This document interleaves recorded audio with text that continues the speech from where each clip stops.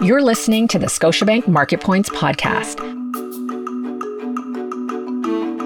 Market Points is part of the Knowledge Capital series designed to provide you with timely insights from Scotiabank Global Banking and Markets leaders and experts.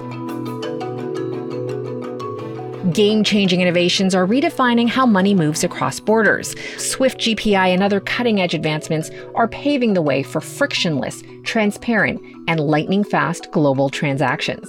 On this episode of Market Points, you'll hear from Dougal Middleton, VP Enterprise Payments at Scotiabank, and Kevin O'Neil, the Director of Strategic Relationships and Head of Canada at Swift.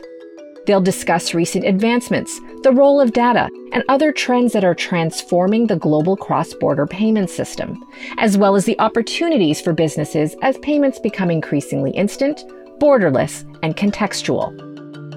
Let's get started. Here's Dougal Middleton. Kevin, great to see you again, and I'm so glad to have this conversation with you today. Thanks, Dougal. Looking forward to the conversation. Why don't we get started with some of the innovations that we've been seeing in the cross-border space?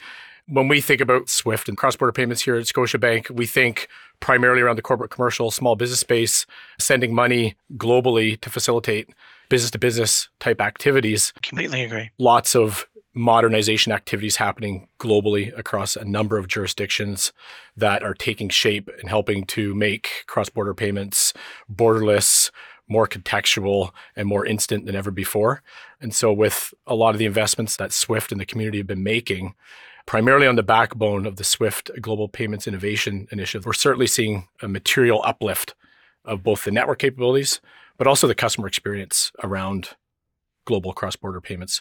Many of our customers coming out of the corporate space have been demanding lower costs, more certainty, better security, more predictability in their payment flows, especially when it comes to cross-border. And with a lot of the work that we've done as a bank within the GPI community to invest in the ability to enhance that transparency of these payment flows, enhance the certainty, and make sure we're getting more predictable payment flows. Couldn't agree more. And if I take a step back and look at kind of that innovation life cycle, there are many innovations that we can talk about that the community has driven, and they're all at different stages. Yeah, we talk about Swift GPI. It's been going on since somewhere close to 2016. We're in a very, very strong spot now globally with the ability to track payments, enhance the transparency of these payments, and be able to kind of shed light on what's happening with a given dollar flow through the various corridors that we support. We've had a big focus on being able to review a payment status similar to what we're used to in the consumer space, where I get a package shipped to my door or I'm shipping a package out. I can track that shipment from every step of the way. I think the old anecdote is, why can I buy a package of razors on Amazon and know exactly when it leaves? But if I send $1 million overseas for an M&A transaction, how come it goes into a black hole with an intermediary that may not be as transparent as it should be? GPI has done a ton to uplift that experience and enable the corporate user base to be able to gain access to that FedEx-like tracking ability.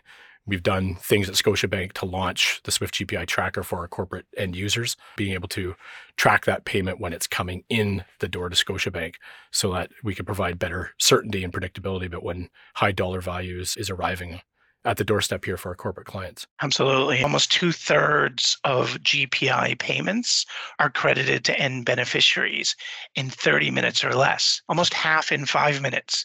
Many are in seconds.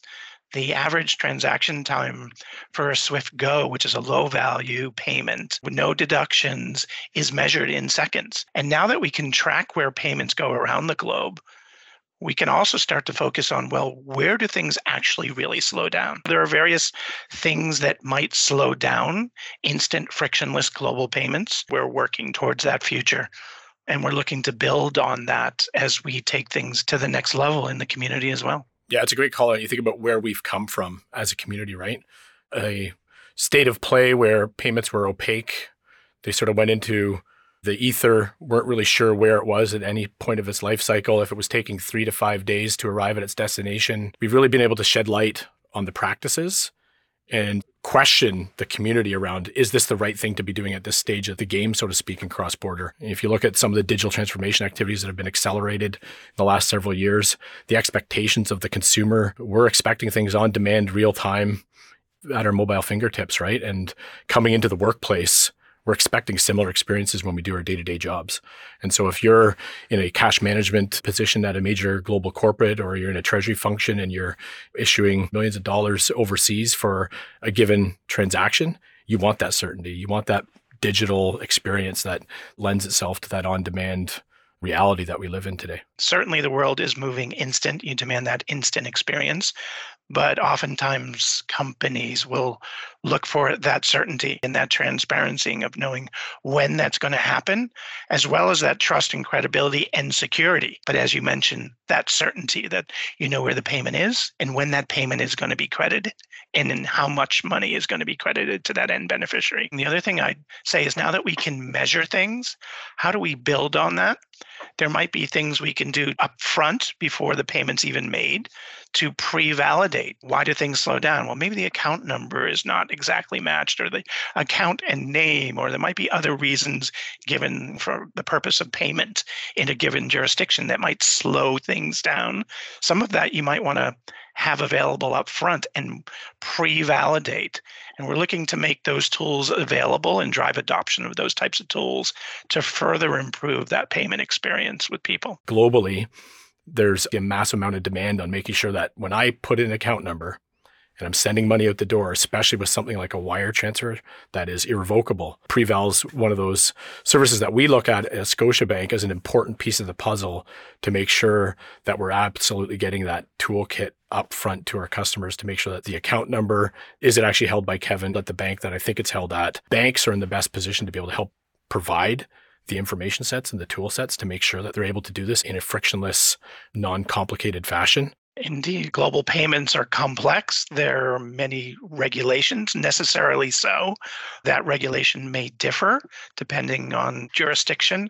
We operate in over 200 markets, and we're very happy to work with partners like Scotiabank to help shield some of that complexity from clients.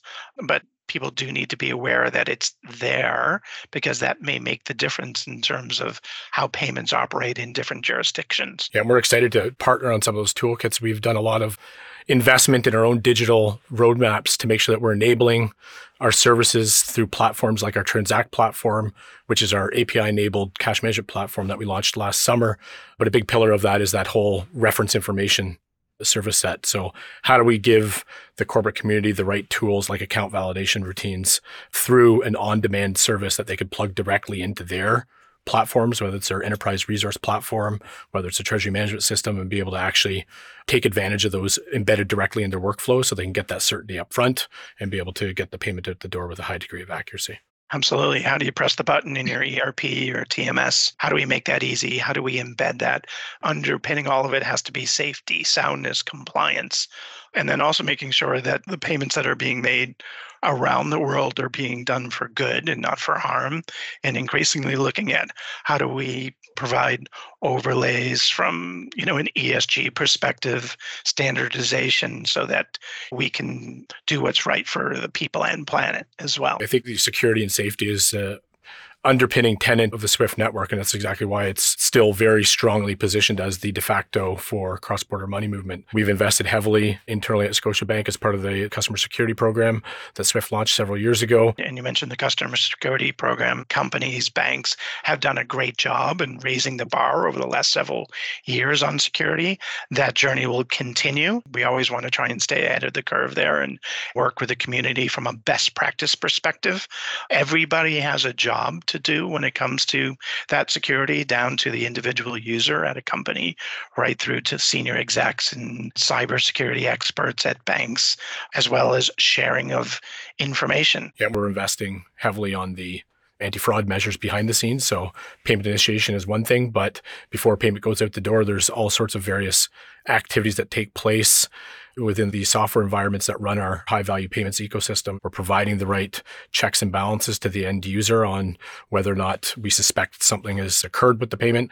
And we're double-checking with network-level resources on whether a pattern might fit some nefarious activity that may have been observed at the network level in the past, and making sure we're scoring transactions accordingly. We see, a great cooperation in the industry. What are those threats that we see, and how do we protect ourselves, and how do we continue to evolve to make sure we're providing for that safe and secure infrastructure?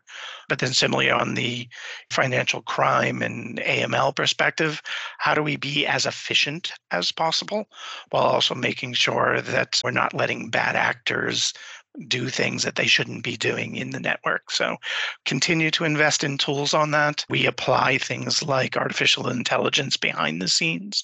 We're increasingly looking at how do we evolve those tool sets. Maybe pivoting a little bit, we look at the massive transformation happening around the globe, both in the cross-border space, but also the immediate payment space. So domestic immediate payment schemes up and running, somewhere close to 60 jurisdictions now, with local schemes handling domestic real-time transfers. A lot of activity happening now to kind of knit these things together and turn them into a global instant transfer network. SWIFT has obviously been playing a key role in helping prove out what's possible. Maybe you could touch on some of the things that you're up to in that regard to help drive some of the innovation on the lower dollar value transaction set that maybe SWIFT traditionally hasn't been known for, but is now fit for purpose to address. We've had a lot of success with GPI in terms of speed and transparency. So how do you take that experience and make it available for people who want to go even faster and who also want a little bit more certainty around no fee deductions? So that in a nutshell is what SwiftGo does. And we've started to have some real success in certain corridors, into the US, into Europe, into Asia. It will leverage domestic real-time rails where they're available and where the cross-border infrastructure allows for those types of transactions. So the tech exists to be able to do this, but the jurisdictional regulations have to be in place to be able to allow this type of thing, because anytime money is coming into a jurisdiction from cross-border or going out the door to other jurisdictions in a cross-border sense, we invoke a lot of other regulatory oversight regimes that need to have transactions reported against, scanned against, et cetera. Absolutely. And we'll continue to build on that and even extend as we look at richer data sets becoming more available.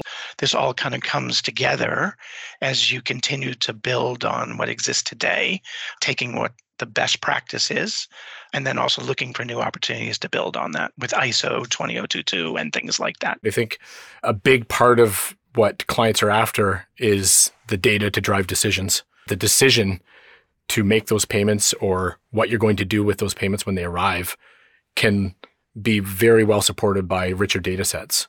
Getting into more of those data-rich constructs that are now evolving with the ISO 20022 data standard is a very important part of that ability for the network to provide a better, more contextual experience to the end users, the day-to-day operations of a treasury team, especially when it comes to what is the corporate treasurer going to do when, $500 million lands in their operating account. What's the next move for that $500 million? What's the opportunity cost that's presented with it? And how do they make sure they can make those decisions with certainty, supported by the data, supported by the activities that the network's able to provide? So you touched on ISO, the 20022 standards that are effectively the new language of payments, that we've just completed a huge uplift of the network in March of this year to make sure that the community has the ability to receive payments in this new language, in this new format. But what it's doing is starting to bring that very contextualized, precise definition of what a payment really is in a way that we can describe the counterparties of the transaction in a very precise, definitive way. There's a lot of different ways now that this construct can help deliver even more certainty and help our corporate commercial users get access to that data to drive efficiencies, drive automation, and drive more precision in those decision-making capabilities that they need from a treasury management and finance management perspective. Indeed, there are many companies that exclusively use that language, that format. Why do they do that? Because it's a single standardized format. It's embedded and built into their treasury management system or their ERP system. And they don't have to manage multiple formats in different locations and the cost and complexity. But then as you start to get into the data richness, the ability for additional remittance information and reconciliation, the ability to add in that unique unique transaction reference so that when the $1 billion hits your account, you know that it's instantly available. You see it on the way in and you can reconcile it in your systems. And from a data richness perspective, and we'll continue to build on that. Swift is talking to the community, the vendor community, the corporate community, looking at how we take that end-to-end perspective from ISO and continue to build on that and improve that experience in the years to come. When we speak about ISO to our clients, we're not out there pitching ISO. We're out there talking to our corporate and commercial clients about, where does data matter to them in their treasury operations, in their cash management operations, AP, AR? Where do they have challenges with data shortcomings today? And we relate that back to sort of what's evolved in this new language and what could it do for them. Our core payments infrastructure at Scotiabank has been ISO enabled and ISO standardized for quite some time. Now it's about making sure we got the end-to-end solved for in a very specific way so that we can start to deliver additional new value-add services on top for those end users. We're already working to deliver a lot of ISO-enabled services with our Transact platform, taking things that maybe used to be as simple as balance and transaction reporting in old standardized formats, but looking at the ISO information flows that are coming in through the Swift network, as well as domestic immediate payment schemes, and being able to enrich that statement information with the ISO additional information. That's already resonating with our end user community as we start to pilot some of these activities and demonstrate just what that data-rich context can bring to them so that they don't have to do a lot of that post-processing overhead when a payment lands to get their three-way match to happen, to get their bank rec to happen, to get their cash application to happen in a short period of time. We've all put our ball gloves on, so to speak, to catch these payments now. By 2025, the estimates are that 95% of global market infrastructures will also be using ISO 20022, which is that end-to-end story. The good news for the corporates is you can migrate at your own pace. We will continue to support existing traffic and MT messages and existing paying messages on the network, but we're also looking at and investing in tools to enable people to migrate, start to benefit from some of these use cases and things like APIs, artificial intelligence, and looking for those nuggets that will help their businesses. Maybe we can pivot. Maybe you can speak to some of the things that are top of mind around the innovations on safety and security and what some of the clients are really demanding of Swift, what you're hearing from the corporate community. So from a corporate and market infrastructure and bank perspective, we talked before about the customer security program and continuing to raise the bar. What is that best practice to make sure that you have a trusted ecosystem, a trusted network to all endpoints, but also what can we bring to share information on indicators of compromise or threats, and we make that service available to all Swift endpoints through what we call an information sharing analysis center, which is a fairly common term in the industry. So that will continue and that framework will continue. And really, we see that as a best practices type of environment. If you gave your keys away to your house or to your car, you know you're going to be in trouble. Well, making sure that we also educate the community and reach out to the community to make sure they're not giving those keys away. But we continue to upgrade people's infrastructures. Usage of cloud technology can also help. But beyond that, what tools can we bring looking for things like anomalies? And we talked about pre-validation. We talked about the application of looking at transactions that have gone across the network in the last year or so. So increasingly looking at making those tools available, looking for those anomalies. And then the individual, be it bank or company, could apply that logic and decide if this anomaly is necessary, it's a valid use case. It comes down to a layer cake sort of model, right? The customer, what they are doing on their side to ensure safety, security, and the practices that they're employing. To your analogy around, did you give the keys to your car to somebody else, or are you truly the only one who holds a copy of the key? The bank, everything the bank could do around the payment analysis and the payment flow activities, checking against our own fraud algorithms and various known activities that are taking place. And then the network, and what sort of network level intelligence exists that we can start to use against any nefarious activity or leverage to enhance some of the fraud scoring and fraud analyses that we're doing. Completely agree. When we look at how do we navigate the road ahead, that omnipresent milestone that we've all got to 2025, global ISO enablement, the new language will be across the globe, everybody will be up and running alive on it. What do you think some of the key things that are in store on the global stage for this end user community that we want to maybe touch on here? First, really exciting time to be in payments. As we look to the future, there's a lot of opportunities to build on this ISO story. We've established this framework. Now it's time that we've built out this ISO framework, that we start to fill that ISO message with rich and interesting information. And different parts and different communities will be at different stages of their life cycle for that.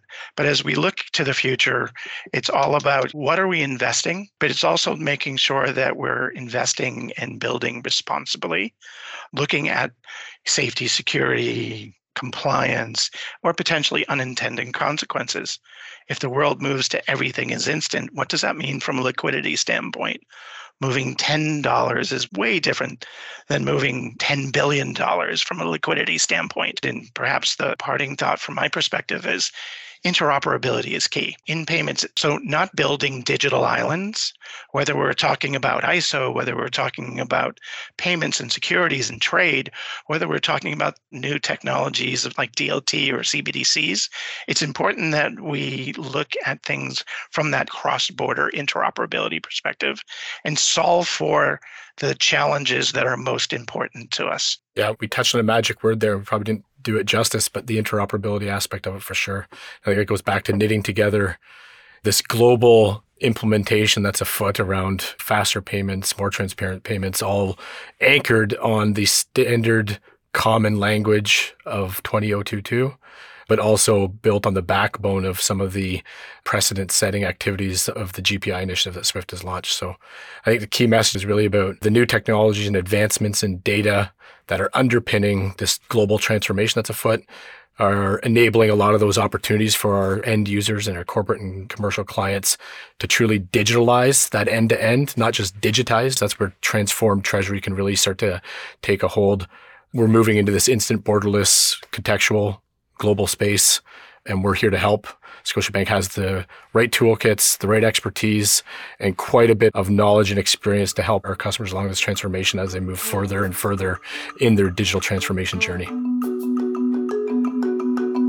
But Kevin, thank you very much for joining me today. Really appreciate Swift's expertise in the space and the ongoing partnership, and we really look forward to some of the innovations that we've got planned as the year unfolds. Thanks, Dougal. Great to be here and look forward to future conversations. Thanks for listening to Scotiabank Market Points. Be sure to follow the show on your favorite podcast platform. And you can find more thought-leading content on our website at gbm.scotiabank.com. This communication does not constitute investment advice or any personal recommendation to invest in a financial instrument or investment research. This communication is provided for information and discussion purposes only. An investment decision should not be made solely on the basis of the contents of this communication. It is not to be construed as a solicitation or an offer to buy or sell any financial instruments and has no regard to the specific investment objectives, financial situation, or particular needs of any recipient. The information in this communication is based on publicly available information, and although it has been compiled or obtained from sources believed to be reliable, such information has not been independently verified, and no guarantee, representation, or warranty, express or implied, is made as to its accuracy, completeness, or correctness. Past performance or simulated past performance is not a reliable indicator of future results. Forecasts are not a reliable indicator of future performance. Please refer to our legal disclosures on our website.